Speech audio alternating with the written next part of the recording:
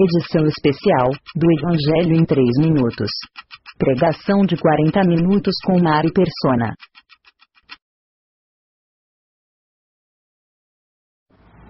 Nós estamos na virada de mais um ano, né? Lá se vai um outro ano. Para aqueles que conhecem a salvação que há em Cristo Jesus, a Bíblia fala que nós estamos cada vez mais próximos do nosso Salvador, cada vez mais próximos do encontro que teremos com Cristo. Para um incrédulo, para aquele que ainda não conhece a graça de Deus, é um terror pensar nisso, porque a pessoa fala, imagina que ideia, né? Como que alguém pode querer estar mais perto do céu, cada vez mais perto, né? Um ano a menos agora, a contagem vai sendo regressiva, né? E de fato para quem já passou de uma certa idade, a contagem agora é regressiva. A gente, quando é jovem, parece que tem muita vida pela frente. Tem muito gás para a gente gastar, né?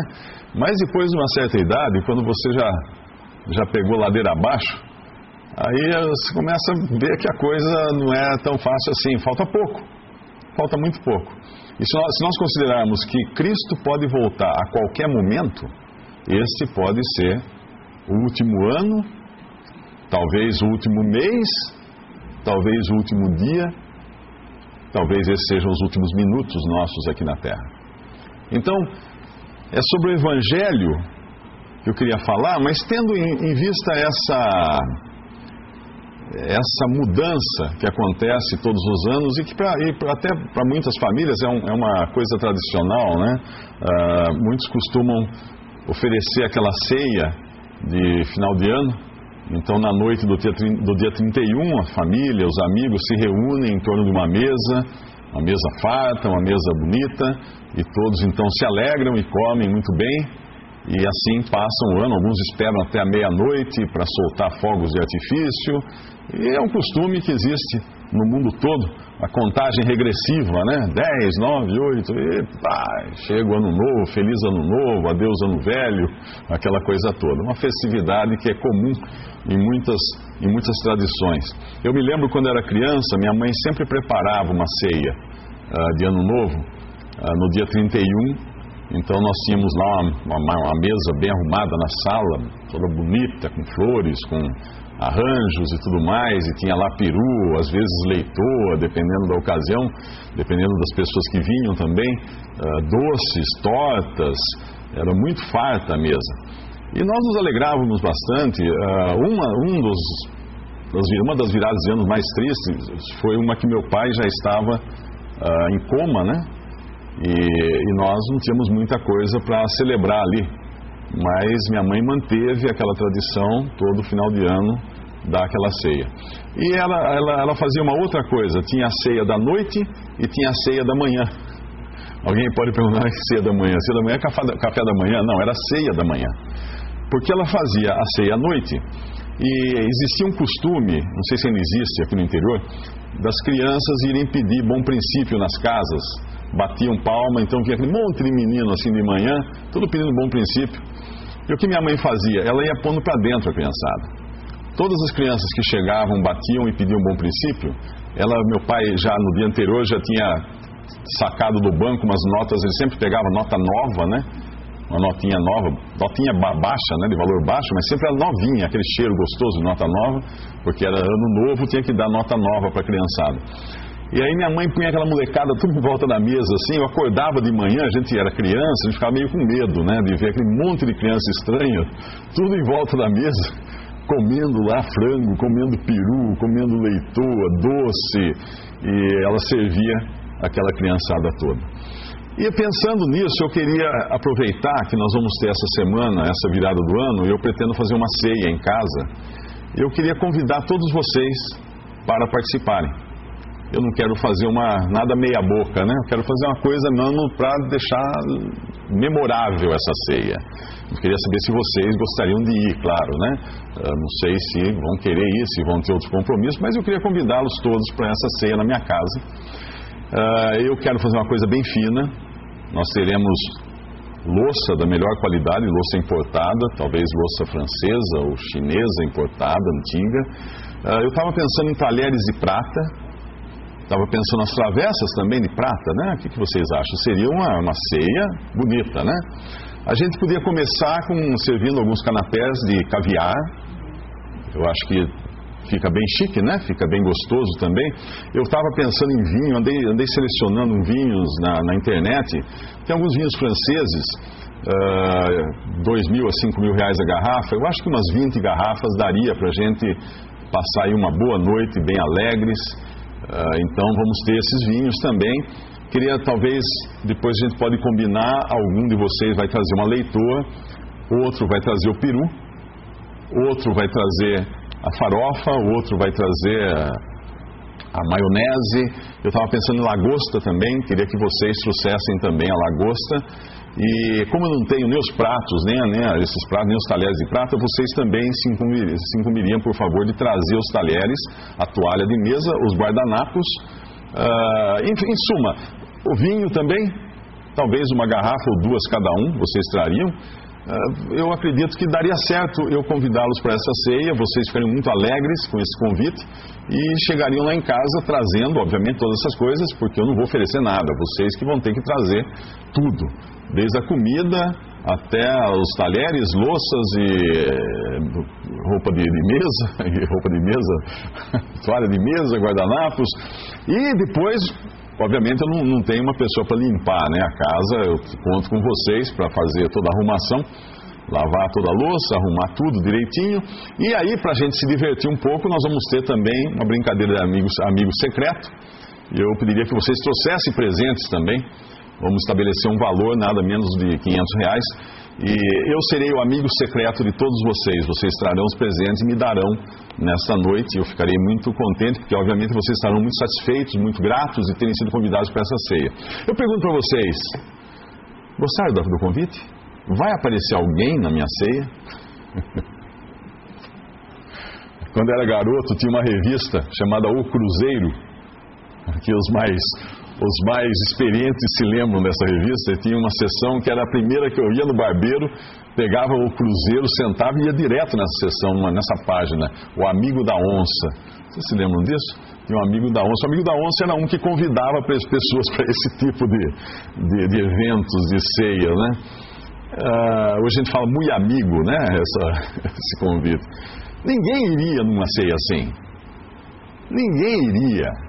Porque o que você espera de uma ceia é que esteja tudo preparado pela pessoa que dá a ceia. Uma pessoa que convida, ela é quem vai trazer a ceia. Imagina minha mãe, no dia seguinte da passagem de ano, aquela garotada, todo no portão pedindo bom princípio, ela botar todo mundo para dentro e falar assim: garotada, agora vocês estão convidados, o que vocês trouxeram? Quem trouxe o dinheiro do Bom Princípio? Quanto vocês já arrecadaram aí no bairro? Vamos passando aqui, ó. E ela assaltasse as crianças daquilo que elas tinham. Seria um absurdo. Seria um absurdo. Porém, essa ceia, essa que eu falei agora para vocês aqui, o convite dela está sendo anunciado em vários lugares hoje. Nesse mesmo dia, tem várias igrejas, várias religiões que estão dizendo exatamente isso para as pessoas, convidando-as para uma salvação e falando assim: traga tudo para você ser salvo.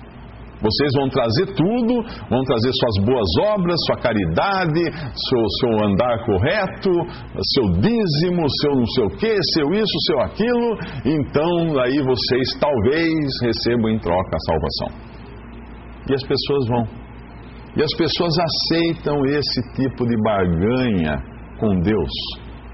Como se Deus precisasse de alguma coisa. Imagina, se nós que somos muito menores, quando nós convidamos alguém para um jantar, para uma ceia, nós temos o maior prazer em oferecer as coisas para as pessoas. E não esperar que as pessoas tragam a comida. A gente que oferece, né? A gente de boa vontade, é um prazer, uma alegria. Porém, a religião do homem, ela não tem nada para o pecador, para o homem perdido nos seus pecados. Ela pede. E nós vamos encontrar na Bíblia uma ceia também. Lá em Lucas, eu convidaria vocês para abrirem em Lucas capítulo 14. O Senhor Jesus foi convidado para jantar, para comer na casa de um fariseu. E nesse capítulo ele fala várias coisas aqui, durante o transcorrer dessa ceia na casa desse fariseu que o convidou. Ele começa curando um homem, e era um sábado isso, e eles ficam meio indignados por ele ter curado aquele homem no sábado, mas ele fez isso. E aí chega no capítulo 14, no versículo 15, ele vai contar uma parábola, porque muitas vezes ele contava os seus ensinamentos em forma de parábolas, dando um exemplo. E nesses exemplos tudo tinha um significado, é o que nós vamos ver aqui. Lucas 14, versículo 15. E ouvindo isto, um dos que estavam com ele à mesa disse-lhe: bem-aventurado o que comer pão no reino de Deus. Porém, ele lhe disse: um certo homem fez uma grande ceia e convidou a muitos.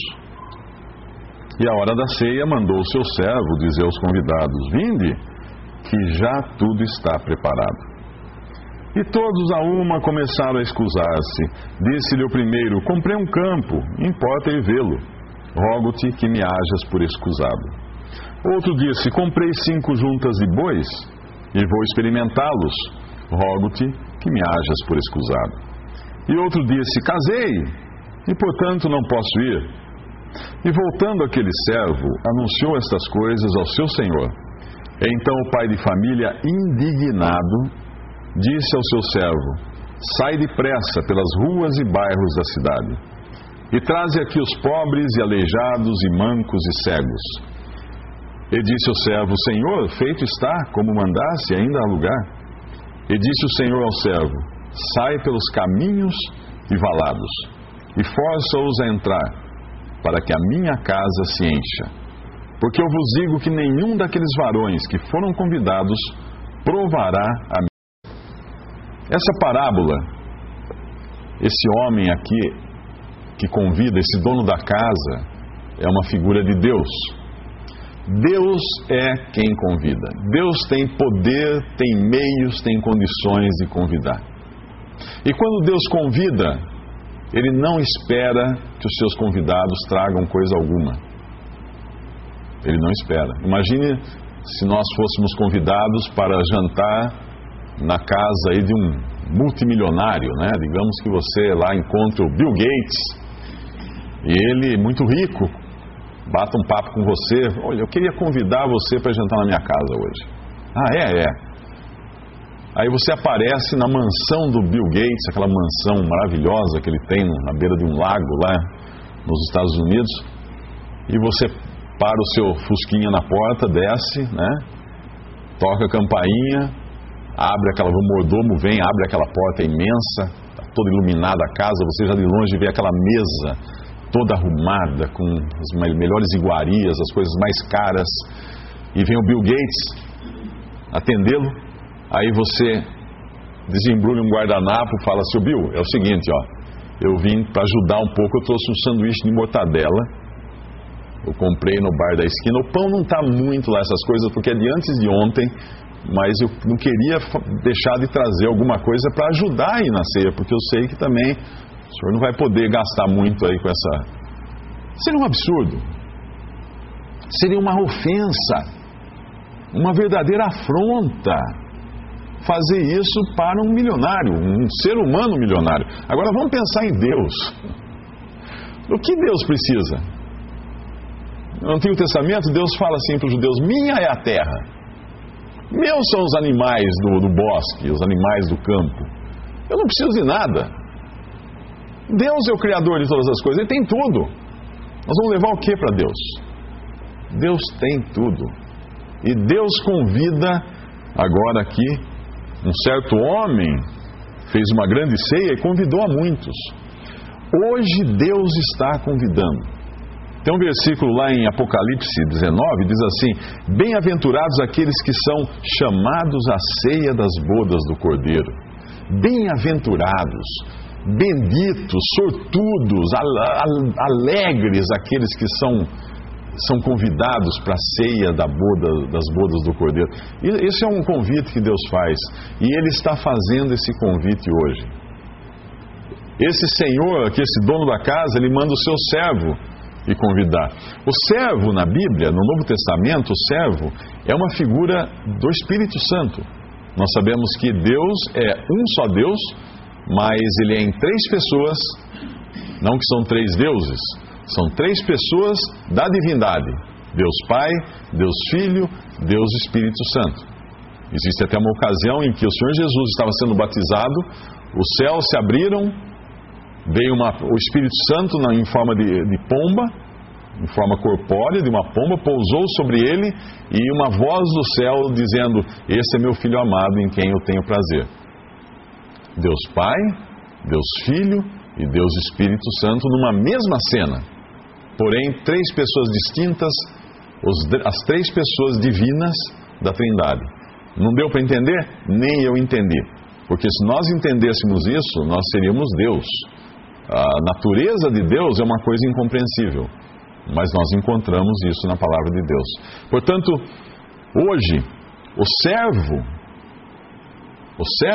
que é uma figura do Espírito Santo, está nesse mundo convidando as pessoas para esse banquete que Deus prepara no céu. Deus está querendo que cada pessoa vá morar com Ele, cada uma das suas criaturas. Deus é amor, Deus ama as suas criaturas. O grande problema é que o homem, o ser humano, nós, cada um de nós nascemos em pecado. Nós nascemos pecadores, porque lá atrás a nossa raiz, lá o nosso ancestral Adão e sua esposa Eva, eles cometeram o primeiro delito, o primeiro pecado, que foi desobedecer a Deus. E porque eles desobedeceram a Deus, eles então receberam uma maldição, por assim dizer, a consequência do seu pecado, que foi a morte, não apenas morte física, mas morte espiritual também. E desde então a humanidade tem aí, basta a gente ler a história da humanidade, e não é refresco, né? A gente sabe que o homem é terrível em todos os seus caminhos. A história da humanidade é uma história de lutas, de guerras, de assassinatos, de erros cometidos das mais diversas maneiras. Mas então Deus, quando enviou seu Filho ao mundo, Ele mandou seu Filho ao mundo, só confirmou aquilo que o homem era, porque os homens não quiseram o Filho de Deus. E Cristo então foi rejeitado, porém a rejeição de Cristo foi o meio que Deus deu, o meio que Deus criou para a própria salvação do homem.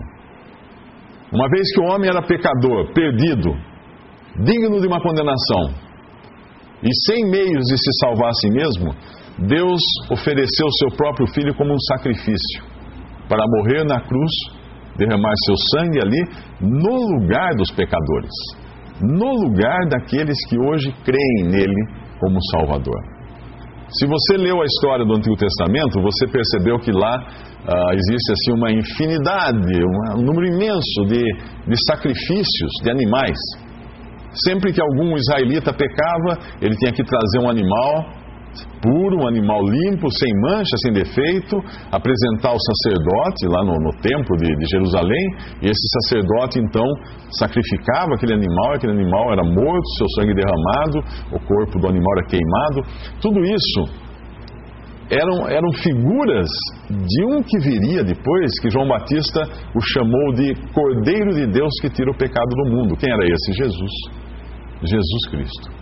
Então na cruz, Jesus veio para morrer e pagar no lugar do pecador, para que o pecador pudesse então desfrutar de comunhão com Deus, pudesse participar dessa ceia das bodas do Cordeiro, pudesse estar no céu um dia junto com o seu Criador e junto com o seu Salvador. Mas aqui nessa ceia então o homem, o dono da casa que faz essa grande ceia, convida muitos. E agora nós vamos ver as pessoas que são convidadas. É interessante a gente ver o tipo de pessoa que é convidado. Eu tenho certeza que nesta sala nós vamos encontrar diferentes tipos de pessoas, e alguns vão acabar se encontrando aqui, né, se identificando com um ou outro tipo das pessoas que são descritas agora. Versículo 17 diz que a hora da ceia mandou seu servo dizer aos convidados: vinde que já tudo está preparado. Vocês percebem a diferença desta ceia, da parábola, daquela ceia que eu convidei vocês no início? A ceia que eu convidei vocês, eu estava dizendo para vocês: venham que nada está preparado. Vocês vão ter que preparar tudo, vocês vão ter que fazer tudo. Porém, esta ceia, o que convida não espera nada das pessoas que vêm, dos convidados. Ele não quer receber, ele quer dar. Venham que tudo está preparado. E todos a uma, no versículo 18, começaram a escusar-se, cada um arranjando sua desculpa. Disse-lhe o primeiro: comprei um campo, importa ir vê-lo, rogo-te que me hajas por escusado. Ele pede desculpas, olha que educado ele é. Ele não vai à ceia. Ele pede desculpas porque ele tem um negócio importante. Ele comprou um campo, ele comprou um terreno, uma fazenda. Ele comprou uma propriedade. Quantas pessoas nesse mundo não aceitam o convite de Deus, o convite amoroso de Deus para a salvação, para que creiam no seu Filho Jesus? Quantas pessoas não aceitam por apego àquilo que tem, às suas posses? E às vezes as posses não são grandes coisas, não. A pessoa pensa que se ele se tornar um cristão, ele vai perder tudo, ele vai perder oportunidades, ele vai perder a vida, ele vai perder as diversões. As pessoas se agarram àquelas coisas passageiras como se fossem eternas. Mas não tem nada permanente nessa vida. Eu falei, nós estamos virando ano. Nós estamos mudando ano. No mostrador de anos da nossa vida, tem um ano a menos agora. Não é que nós estamos um ano a mais, é um ano a menos. Tem um ano a menos agora dos anos que faltam na nossa vida. E vai ser cada vez menos. A contagem vai diminuindo, é que nem um tanque de combustível que vai acabando. Eu estava agora de manhã, a hora que eu saí daqui de manhã, dei partida, o carro apitou. Pi! Eu olhei, apitou, apareceu o sinal do tanque de combustível, da gasolina. Por quê? Ele está avisando. Vai acabar.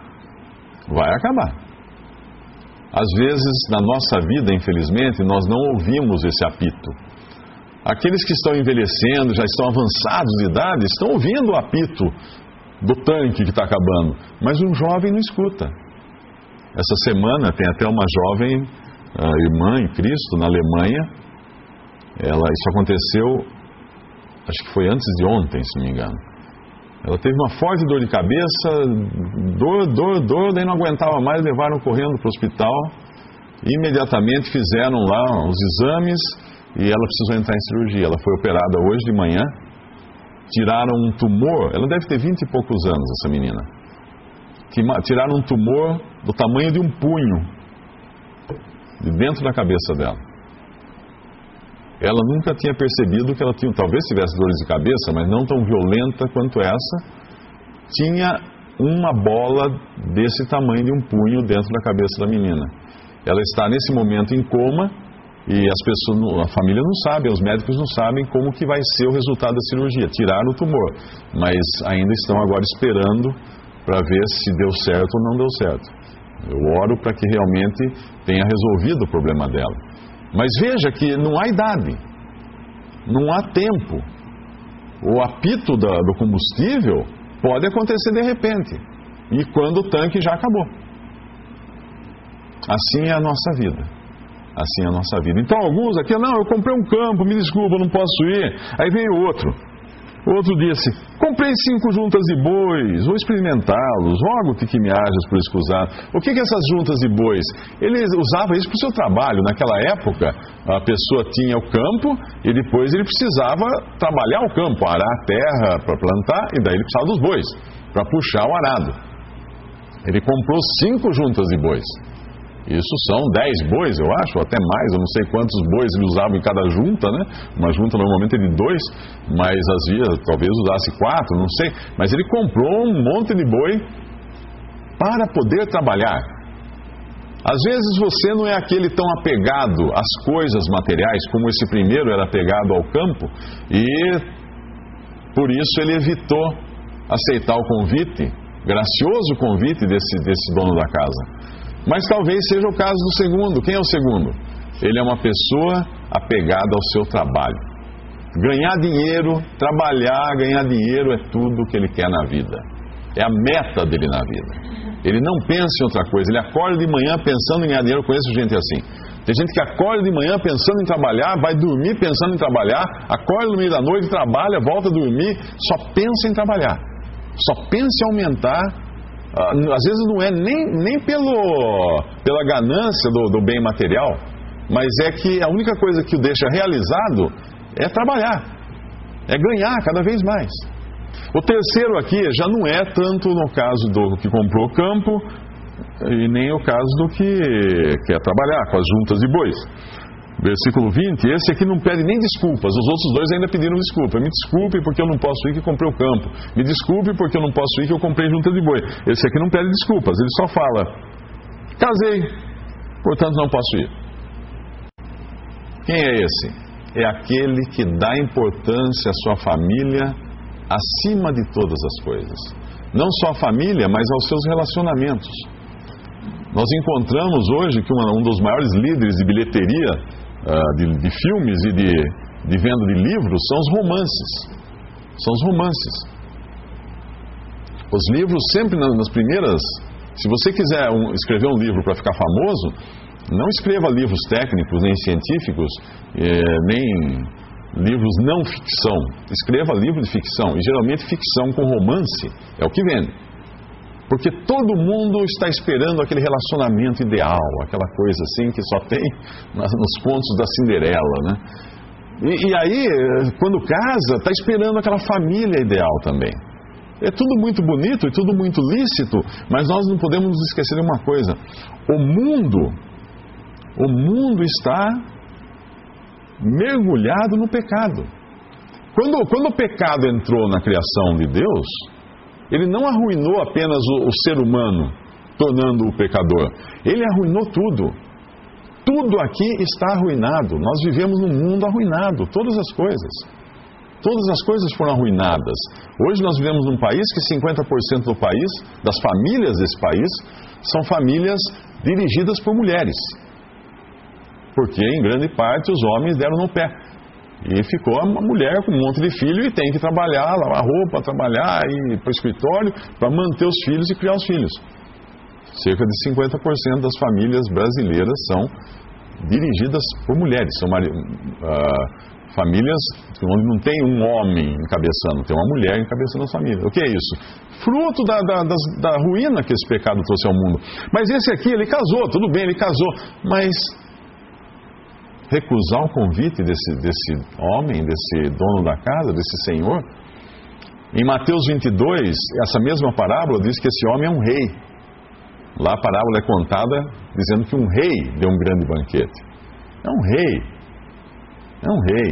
Leva a noiva junto. Casou, leva a noiva junto. Depois você vai ter a vida inteira com ela. Vai, aceita o convite desse. Mas não. Bens, trabalho, família. 3 coisas que podem impedir você de aceitar Cristo. Os bens, porque você pode estar tão preocupado com as coisas materiais que não quer nem pensar que um dia a sua vida vai acabar e você vai deixar tudo para trás. Trabalho, porque isso é o que satisfaz você o tempo todo e você não acredita que exista alguma coisa que possa satisfazer mais.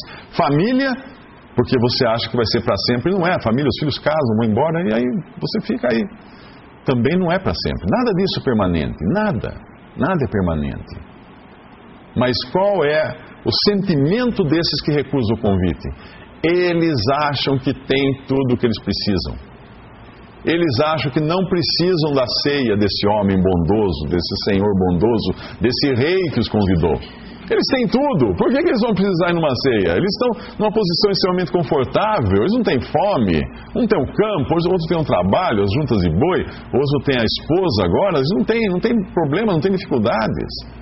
Muitas pessoas hoje se tornam surdas ao Evangelho porque estão acomodadas numa vida tranquila e fácil.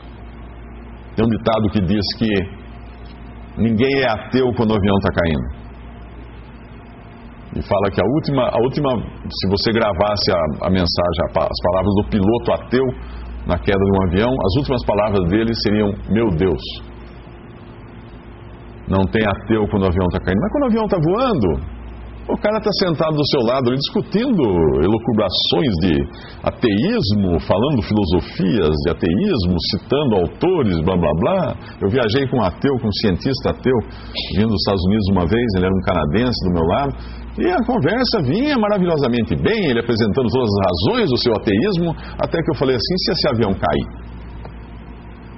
Fala que um avião vai cair para um cara dentro de um avião. A coisa muda de perspectiva, não? Ele sabe que pode cair, aviões caem. E se esse avião cair? Para onde você vai? O que vai acontecer com você? Então, quando a pessoa está confortavelmente instalada na sua vida, com seu campo, sua junta de bois, sua família, ela não vai querer pensar em Cristo. Minha mãe costumava dizer que se o mundo fosse, se a vida fosse boa, ninguém ia querer ir para o céu. Se a vida aqui fosse boa, ninguém ia querer ir para o céu. E realmente. Mas esse Senhor, Ele quer convidar as pessoas. Só que quando esses homens se recusam o convite, ele fica indignado, o servo volta. Voltando aquele servo, anunciou essas coisas ao seu Senhor. Então o pai de família, indignado, que afronta, quem são esses para recusar o meu convite? Fiz com tanto carinho a ceia, preparei tudo, quem são eles que estão recusando agora esse convite? Indignado. Então ele dá uma ordem: sai depressa pelas ruas e bairros da cidade, traze aqui os pobres, aleijados, mancos e cegos. A ordem é para sair depressa. Por quê? Porque a comida está esfriando. Porque há urgência nas coisas de Deus. A salvação é pregada, o evangelho é pregado em caráter de urgência. Um pregador no século XIX, Moody era o nome dele, ele pregou o evangelho uma vez, eu não me lembro, eu não sei se foi antes do incêndio de São Francisco, acho que foi de Chicago, antes do grande incêndio de Chicago. Ele pregou o evangelho, ele falou assim: agora vocês vão para suas casas e pensem bem no que vocês ouviram e vejam, importante vocês depois aceitarem a Cristo. E naquela noite, grande parte dos seus ouvintes tinham morrido no grande incêndio da cidade, que acabou, que destruiu Chicago totalmente. Ele lembrava disso com pesar. Ele falava assim: nunca mais eu digo para a pessoa ir para casa pensar. É um convite para aceitar agora. Aceitar o quê? Crer em Jesus, crer naquele que Ele entregou, naquele que Deus entregou. Deus deu o seu Filho. Deus amou o mundo de tal maneira que entregou o seu Filho unigênito para que todo aquele que nele crê não pereça, mas tenha a vida eterna. Quem tem o Filho tem a vida. Quem não tem o Filho não tem a vida. O juízo de Deus paira sobre ele como uma espada pendurada por um fio de cabelo. A qualquer momento ela cai. A qualquer momento. Então é urgente. Sai depressa, vai, corre. E convida quem? Os que têm campos, os que têm juntas de boi, os que estão se casando? Não. Agora ele convida pobres, aleijados, mancos e cegos. Por que ele convida pobres, aleijados, mancos e cegos? Primeiro, um pobre, ele não tem o que comer. Ele não tem como levar nem um sanduíche de mortadela para essa ceia. Ele não tem juntas de bois. Ele não tem o campo. Ele não tem dinheiro para se casar. Ele é pobre. Ele é miserável. Ele não tem o que oferecer para esse homem que convida. Então ele vai de mãos vazias, e é isso que esse homem quer. Pessoas de mãos vazias e estômago roncando, porque quer pessoas com fome, pessoas que precisam dessa ceia, não pessoas que querem contribuir para ela. E por que ele chama os aleijados, né? Um aleijado é uma pessoa que tem as mãos definhadas, as mãos cortadas, as mãos que não conseguem fazer trabalho algum. Um aleijado, ele não consegue trabalhar. Ele não tem o campo. O pobre não tem o campo, o aleijado não pode manejar a junta de bois. Como é que ele vai segurar um arado? Como é que ele vai controlar os bois? Ele não pode, ele é aleijado. As mãos dele são inúteis. Esse vai. Os pobres, os aleijados, quem mais? Os mancos e os cegos. Os cegos ele convida por quê? Porque um cego não é capaz de achar o caminho por si só. Ele precisa de ajuda para achar o caminho. O cego precisa de um guia para levá-lo. E os mancos? O manco é aquele que não consegue andar.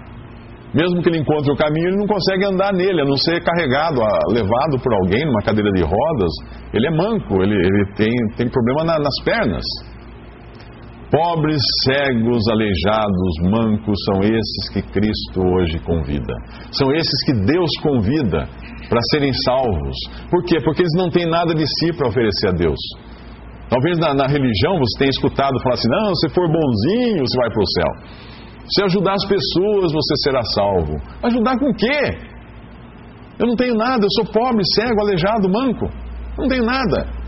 Ah, mas se você reencarnar, a Bíblia fala, aos homens está determinado morrerem uma vez, depois disso vem o juízo. Reencarnar como? Depois do juízo? Não dá. Já era. A salvação é recebida em vida. O convite é recebido agora. Esse é o convite que Deus faz para que creiam no Filho dele, Jesus, que morreu na cruz para salvar. E quando esse servo volta, é interessante isso, e disse o servo no versículo 22, Senhor, feito está como mandasse, ainda há lugar. Olha que maravilha, que casa grande que tem esse Senhor. Que casa maravilhosa, que mansão que tem. Ainda há lugar. Olha, veja que ele recolheu toda a escória humana das ruas, dos becos, das praças, levou a escória humana, aqueles que ninguém dava nada por eles, introduziu naquela sala maravilhosa, naquele salão maravilhoso, para comerem a ceia. E ainda há lugar. Ainda há lugar. Versículo 23, e disse o Senhor ao servo, sai pelos caminhos e valados, força-os a entrar, para que a minha casa se encha. Força-os a entrar. O que é esse forçar a entrar? Eu acho que é um pouco parecido, um exemplo bem longe, distante, mas só para dar uma ilustração, o que a minha mãe fazia com aqueles garotos. Muitos daqueles garotos eram extremamente pobres. Muitos chegavam ali descalços, com a roupa surrada. E eu fui criado num lar com tudo que eu precisava, nunca faltou nada em casa, então eu ficava olhando pela fresta da porta, assim, no corredor, aqueles meninos, né, sentados naquela mesa que na noite anterior nós estávamos sentados. E de repente estavam todos aqueles meninos sujos, descalço, roupa surrada, ali comendo com uma fome desesperada, de uma fome que eles talvez não tivessem aquilo todos os dias na casa deles. Eles eram pobres, eles eram mancos, eles eram aleijados, eles eram cegos. E ali estavam eles, convidados. E não só convidados, forçados a entrar. Quem conheceu minha mãe sabe que ela não era só de convidar. Ela ia pegar pela mão e falar assim, não, você vem aqui que agora você vai comer uma comida gostosa. Você vem aqui que você vai ver que delícia de suco que eu vou oferecer para você. Ela ia fazer isso, ela fazia isso. Eles eram constrangidos a entrar. E assim o Espírito Santo de Deus hoje está convidando pessoas e convidando com tanto amor, com tanto carinho, que é impossível alguém de sã consciência rejeitar o convite de Deus. Por quê? Porque não precisa fazer nada, tudo está preparado. Tudo já está preparado, não faltou uma palha para ser mexida. Tudo está preparado. Por que as pessoas não aceitam a Cristo? É isso que eu penso às vezes. Você pensa, a pessoa vive a vida inteira desviando-se de Jesus, ouve o Evangelho e corre para o outro lado. Que medo é esse? Se Deus só quer dar a salvação, se Deus quer dar o perdão, um dia Cristo voltará para julgar, aí sim é melhor você correr e se esconder. Aí é bom fugir, não, porque aí a coisa não vai ficar pequena, não vai ser fácil. Mas agora é o dia de graça, é o dia de misericórdia e Deus está convidando com graça. O Espírito Santo está indo atrás das pessoas, levando esse bendito convite. E ainda fala assim, ainda há lugar. Ainda há lugar. Tudo está pronto, tudo está preparado, ainda há lugar. E qual o desejo desse homem, desse dono da casa? Para que a minha casa se encha. Para que a minha casa se encha. Esse é o desejo dele. Para que muitos e muitos e milhões e bilhões de pessoas. E você sabe uma coisa? Tem um versículo, eu acho que é em Filipenses, que fala que para quem em tudo Cristo tenha a preeminência, ou a primazia, né? Colossenses 1, isso, né? Em Colossenses, para que Cristo em tudo tenha a primazia, é o primeiro lugar. O primeiro lugar no pódio será de Cristo e só dele. É um pódio de um lugar só. A gente sempre vê 1, 2, 3, né, em pódio de corrida de automóvel, de Olimpíadas. O pódio das coisas de Deus vai ter um lugar, Cristo, em primeiro lugar. E ele não vai perder também no número de salvos. Muita gente confunde aquela passagem, né, que a porta é estreita, são poucos que entram por ela, a porta larga, mas isso não está falando exatamente do que nós estamos falando aqui, da salvação eterna, porque no céu existirão mais salvos do que perdidos no lago de fogo. Cristo vai ter o primeiro lugar também. Satanás não vai poder chegar no fim e falar assim, mas eu trouxe mais gente para o meu lado aqui. Não. Cristo vai ter o primeiro lugar de tudo. Basta pensar quantos bilhões de fetos foram abortados neste ano de 2013, que nós estamos terminando agora. Milhões ou bilhões de crianças mortas prematuramente. Onde elas estão? Estão todas com Cristo. Olha que beleza, que graça de Deus. Mas como que elas podem estar lá? Porque quando Cristo morreu na cruz, o seu sangue foi suficiente para salvar todos esses bebês, todos esses fetos, todos esses embriões, todos esses foram salvos. Milhões de crianças que morreram ainda sem entendimento das coisas, sem capacidade de crer em Jesus de si mesmas, estão salvas. Milhões de pessoas de débeis mentais, pessoas com problemas mentais que não conseguem entender as coisas, com problemas cerebrais, salvos por Cristo. Incapazes de entender as coisas, não têm capacidade de crer em Jesus, mas o Senhor salvou essas pessoas. O Senhor salvou essas pessoas. Que maravilha isso! Eu sempre digo que meu filho Pedro, ele nunca falou, né, aqui na terra. Ele vai falar no céu. Eu vou escutar tanta coisa dele que eu não sabia. Ele vai contar um monte de coisa para mim, porque ele vai falar. Está salvo. Por que está salvo? Porque não entende as coisas. A cabeça dele não entende. Ele nasceu com lesão cerebral, paralisia cerebral. Como é que ele vai entender? Ele não entende. Deus não vai exigir uma pessoa assim entender. Mas vai ter que reencarnar. Que perversa é essa doutrina. Que perversa é uma doutrina que manda uma pessoa voltar ao mundo num estado deprimente. Isso é perverso, isso é uma pessoa maligna para pensar num negócio desse. Como que alguém pode acreditar numa coisa dessas? Quando Deus, por graça, está querendo salvar. Ele deu seu filho para salvar. Ele fala, tudo está preparado, tudo está pronto. Não falta nada, eu quero minha casa cheia. Traga os cegos, os mancos, os aleijados, traga todo mundo. Não importa. É assim Deus. Esse é o Deus. Esse é o Deus da Bíblia. Esse é o Deus do Evangelho, essa é a salvação que Deus oferece. Não uma coisa que depende de nós, mas que dependeu totalmente de Cristo. Não que seja fácil a salvação é dificílima. Tão difícil que nenhum homem conseguiria se salvar. Por isso que Deus precisou entregar o seu Filho na cruz para morrer em nosso lugar. E no versículo 24 ele fala assim, porque eu vos digo que nenhum daqueles varões que foram convidados, ele está se referindo àqueles do começo, provará a minha ceia. Eu pergunto para você, você já foi convidado?